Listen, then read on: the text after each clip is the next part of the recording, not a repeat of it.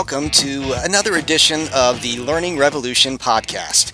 I am Jeff Cobb, your host, and Learning Revolution is the podcast for people who want to build a successful business in the market for lifelong learning, training, and education. Today, you'll get to listen in on what I think is just really a fantastic conversation with marketing and branding expert Dorie Clark. I'll give Dorie a more proper introduction in just a minute, but first I'd like to offer up a quick tip, and here it is. Most listeners are probably familiar with the whole process of going to iTunes, subscribing to podcasts there, downloading them to your computer, and then hooking up your iPod or other device and syncing them over there so that you can actually listen to them. It can be a bit cumbersome, but there's some good news, and that is that there's now a much better way to do all of that. If you have a smartphone, which so many people now do, there are apps available that make it easy for you to subscribe to and download podcasts right to the smartphone without ever having to hook up to a computer. One of these is Instacast. That happens to be my app of choice. I use that to load podcast onto my iPhone, but Instacast only works on the iPhone, so for another option for both the iPhone or the Android, you can try Stitcher Radio. Now you can get the links to both of these by visiting the show notes for today's episode. Just go to learningrevolution.net/episode 5. So give that a try, and I hope you'll use one of these apps to subscribe to the Learning Revolution podcast. If you do, you'll get great content like my interview with Dorie Clark. Speaking of which, let's get on with the interview.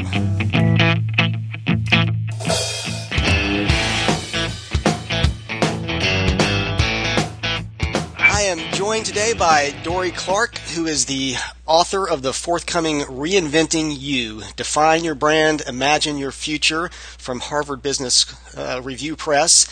Dorie is also a regular contributor to Forbes and to the Harvard Business Review, among a number of other publications. And in her work, she helps businesses increase sales and attract new clients by enhancing their reputation as industry leaders. So, Dorie, welcome. Thanks for having me, Jeff. Well, thanks so much for being here. And I thought maybe we'd start off talking about that word reputation that I know factors heavily into the work that you do. Maybe tell me a little bit about how you see reputation tying into classic concepts like positioning and branding, and why has it become so important in the age we live in? Absolutely. So reputation is really even more critical now than I think it has been in the past, because as the number of competitors in the marketplace has proliferated. I mean, now you're competing with people nationally, internationally, in whatever niche your business is in. You need to find ways to draw people to you. It's no longer sufficient that you go to Rotary with someone or they went to the same college as you. That's nice, but if you want to run a successful business that's reaching the people who you want, your real buyers, you need to have a reputation that draws people into you and makes them say, you are the person that I want to work with. And frankly, the good news is that it also means that they're willing to pay almost any price to work with you, because your reputation engenders a kind of comfort level. They know that you're not going to screw up. They know that you're the right person for the job. So the challenge is that there are more things that you have to monitor these days than ever.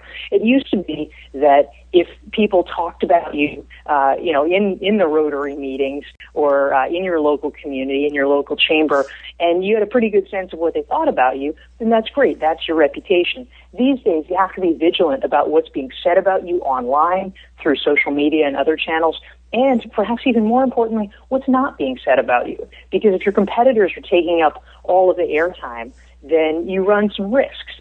So you need to be making sure that you're cognizant of the marketplace and you're putting yourself out there. Because one thing that we've learned is that, the marketplace abhors a vacuum. If you are not putting out information about yourself, then that means other people are controlling the dialogue. And usually that means bad things for you.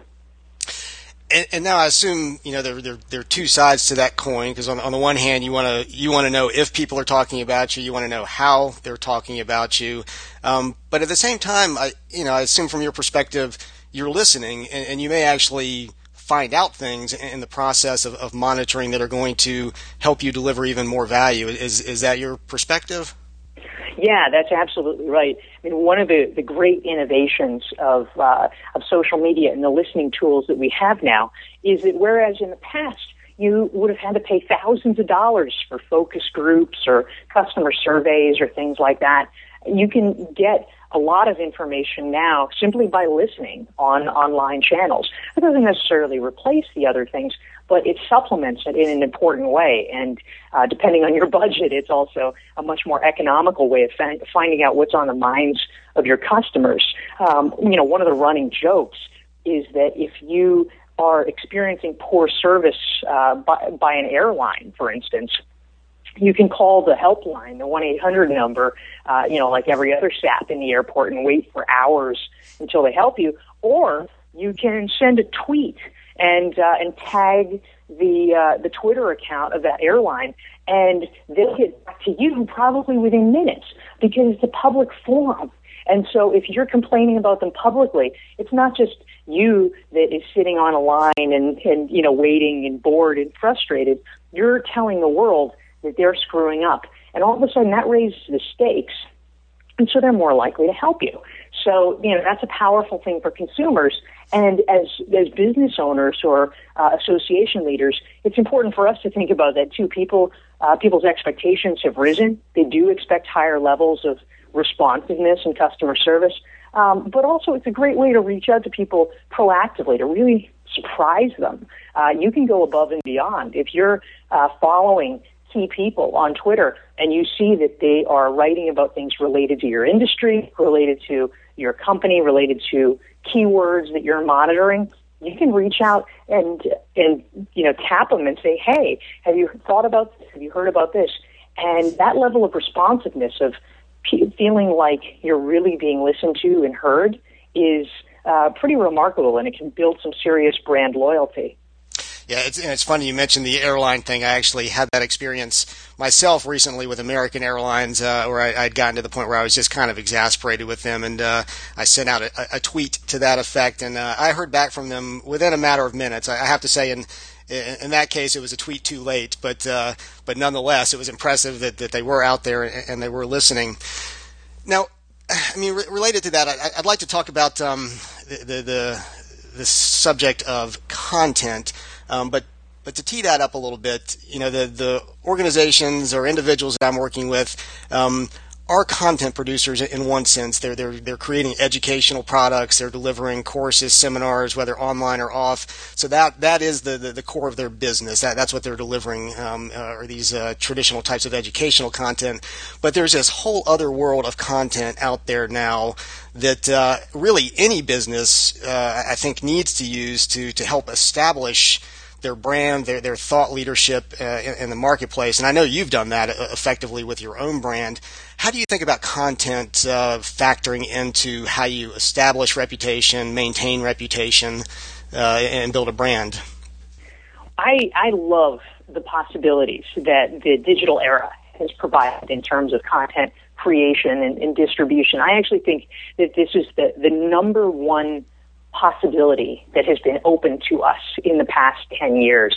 And the reason I feel so strongly about that is that, before, no matter how good your ideas were, if you didn't have capital, if you didn't have a distribution mechanism of some sort, you were just fundamentally limited. If television is the only way that you can really reach a mass market, well, guess what? If you don't own a television studio, if you don't have a production company, you can't pay for the ads, you can't pay for these expensive hulking machines to be rented and do it. And now we can do it with our phones. It's an incredible democratization.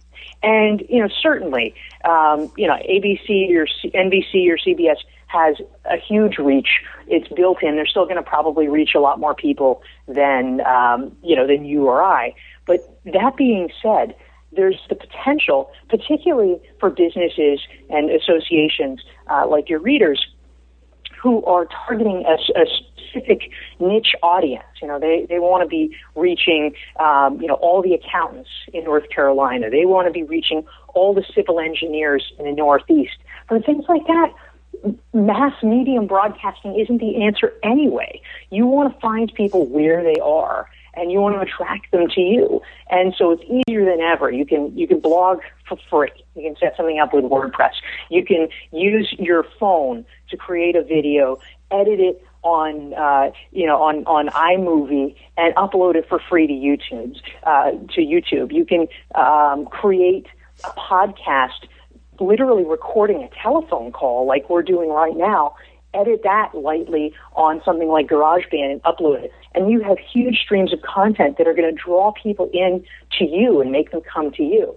So it's very exciting. I mean, I think the biggest thing to keep in mind here in terms of content production is the fact that, as is the case with most ratios, like if you're a teacher, they always say if there's one kid in the classroom raising his hand, there's probably 10 kids with the same question, right? There's always fewer people who are stepping up and doing things. And similarly, in the online world, for every one person who's creating something, there's probably 10 who read it and comment on it, and there's 100 who read it and take it in and appreciate it and say, oh, that's really interesting. It's just tiny numbers of people who are actually producing the content, and it has a disproportional impact because everyone else out there is a consumer taking it in. You put yourself in the limelight if you're creating the content. You are setting the tone of the conversation, and that means you're becoming a thought leader.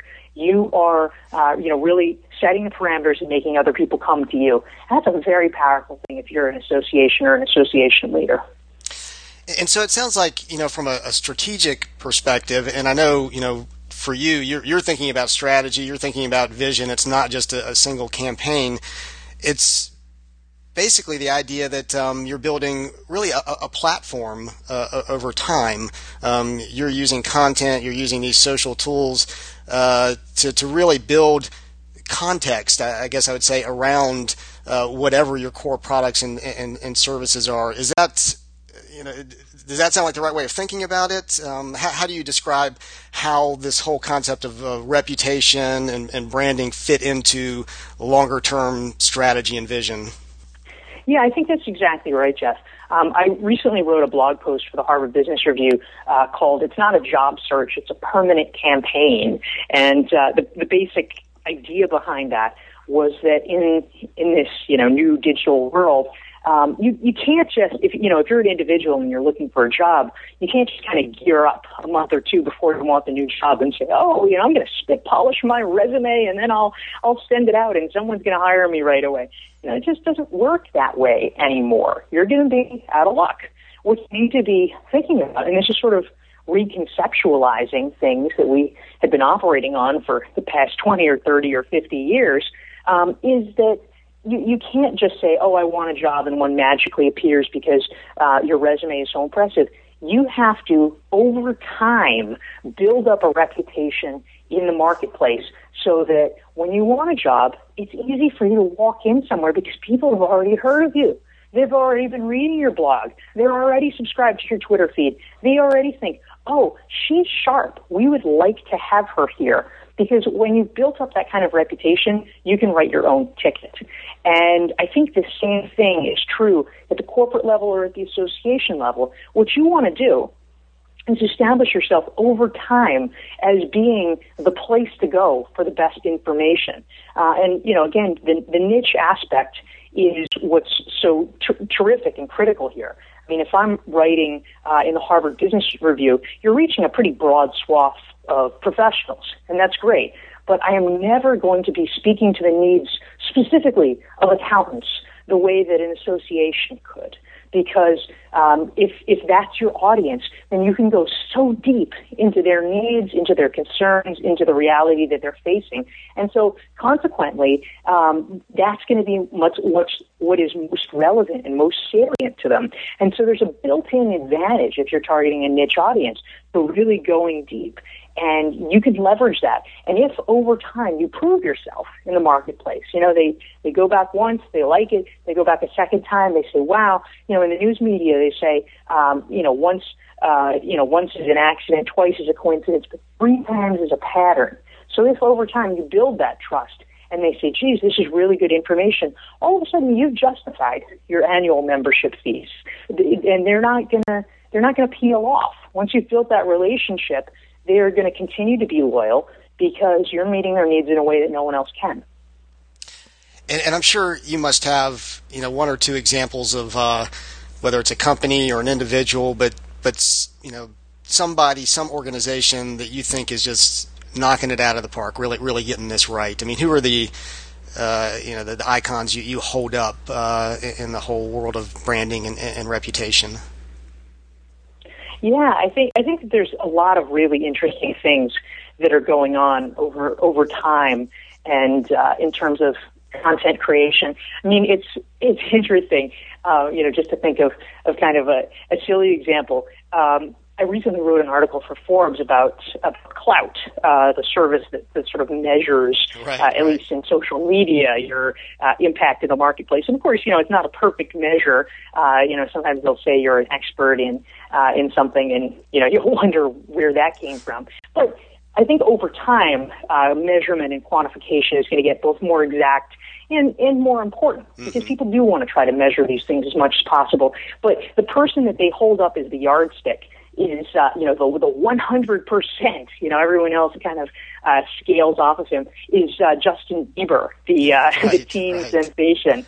And, I think, why is that? Why is he so important? Why does that matter? And really what's interesting, and I think it sort of shows what anybody can follow, is the fact that people are dying for behind the scenes intimate communication with the people and the brands and the companies that they support. I mean, for so long, the things that we saw were just these formal, institutional, corporate things being pushed out at us. These sort of, the archetype is like, the official press release from headquarters. And it was really divorced from reality. It's not how people interact. And so people were so desperate. They want the behind-the-scenes picture. What's happening in the green room? What does Justin like to eat when he's on his tour bus? And the truth is, they want that from your company, too. They want that from your association, too. They want to have a human connection so that they get what the value is, and that they're loyal to something, not some idea or some institution. They're loyal to people, and they see how things are being made. I mean, a great example, which I recently cited in a Harvard Business Review post that actually just went up, called "Transparency is the New Leadership Imperative," is this guy named Fred Wilson, who's a venture capitalist in New York. And here's this guy. He's 3,000 miles away from Silicon Valley, the universally acknowledged hub of the tech world. And, New York is no slouch, but it's not where the action is happening in the same way that Silicon Valley is. So if you're Fred Wilson, how do you get in on the best deals? How do you get people to say, oh man, I wish Fred Wilson would fund me? Well, you know what? You can use a blog. And that's what he's done. He has a blog called avc.com, and it's incredible. He writes a post. Every post gets 100 or more comments. Some posts get 300, 400, 500 comments, because people are so engaged, just dying to find out. Because venture capital is an area that historically has been so secretive. No one wants to talk about what they're funding or why, because they don't want to give the other guys a line on how their decision-making process is done. Fred Wilson's turned that upside down. He's been incredibly transparent, and he's been rewarded because of it. And he's built such a brand that people are now dying to have him be part of the lead round of investors. And I think that's a lesson we can all learn from. Absolutely. Well, and along those lines, I mean, maybe to wrap up our conversation today, I'll give you kind of a case study to address here. I mean, let's say that you are, maybe you're a small training firm, maybe an individual subject matter expert, maybe you're an association, but you're in the education business. You're experiencing, greater competition. You're trying to build your business in this dog-eat-dog world, hopefully have it grow year over year. And as part of that, you need to build your brand. You need to, heighten your reputation out in the marketplace. What are the one or two first steps you would tell that organization, that individual to take to get the ball rolling?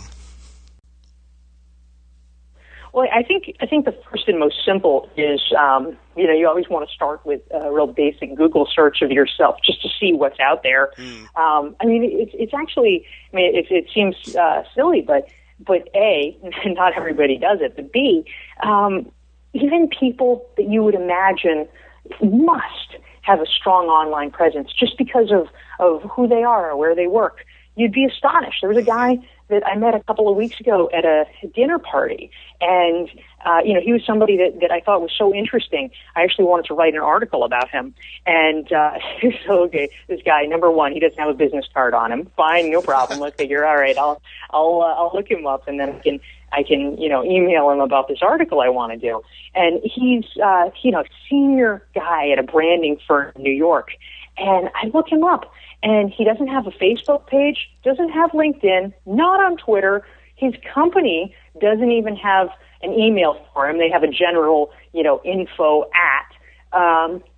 The only things that I can find about him online were a profile of his house for some house and garden magazine. I mean, it's ridiculous. This man is a talented professional, and yet you can't even find him when you want to write about him for a magazine. I was going to say, it sounds like he needs to hire Dorie Clark. That's right.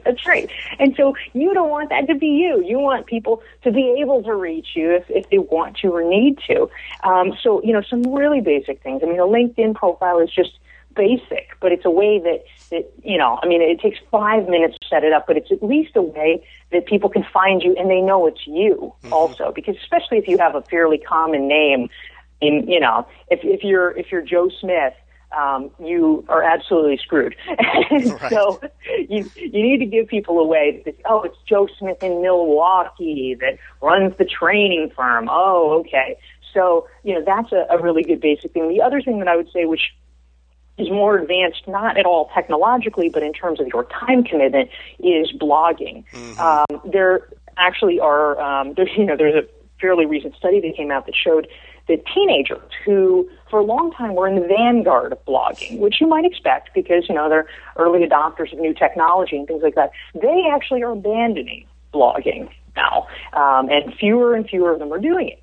And, does this mean that they're not interested in communicating online? No. What it means is they're lazy, because instead they're turning to Twitter because It's shorter and it requires less work.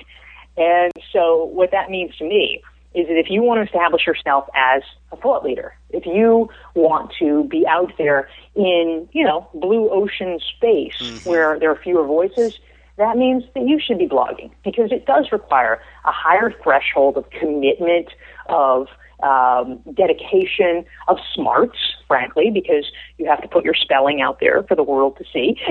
And but it means that commensurately there are greater rewards. So I would suggest that for people. I would strongly agree with that one. I know that's made all the difference in my own work, in my own company, and you got to commit to do the work, but it pays off. So I think blogging is a fantastic strategy.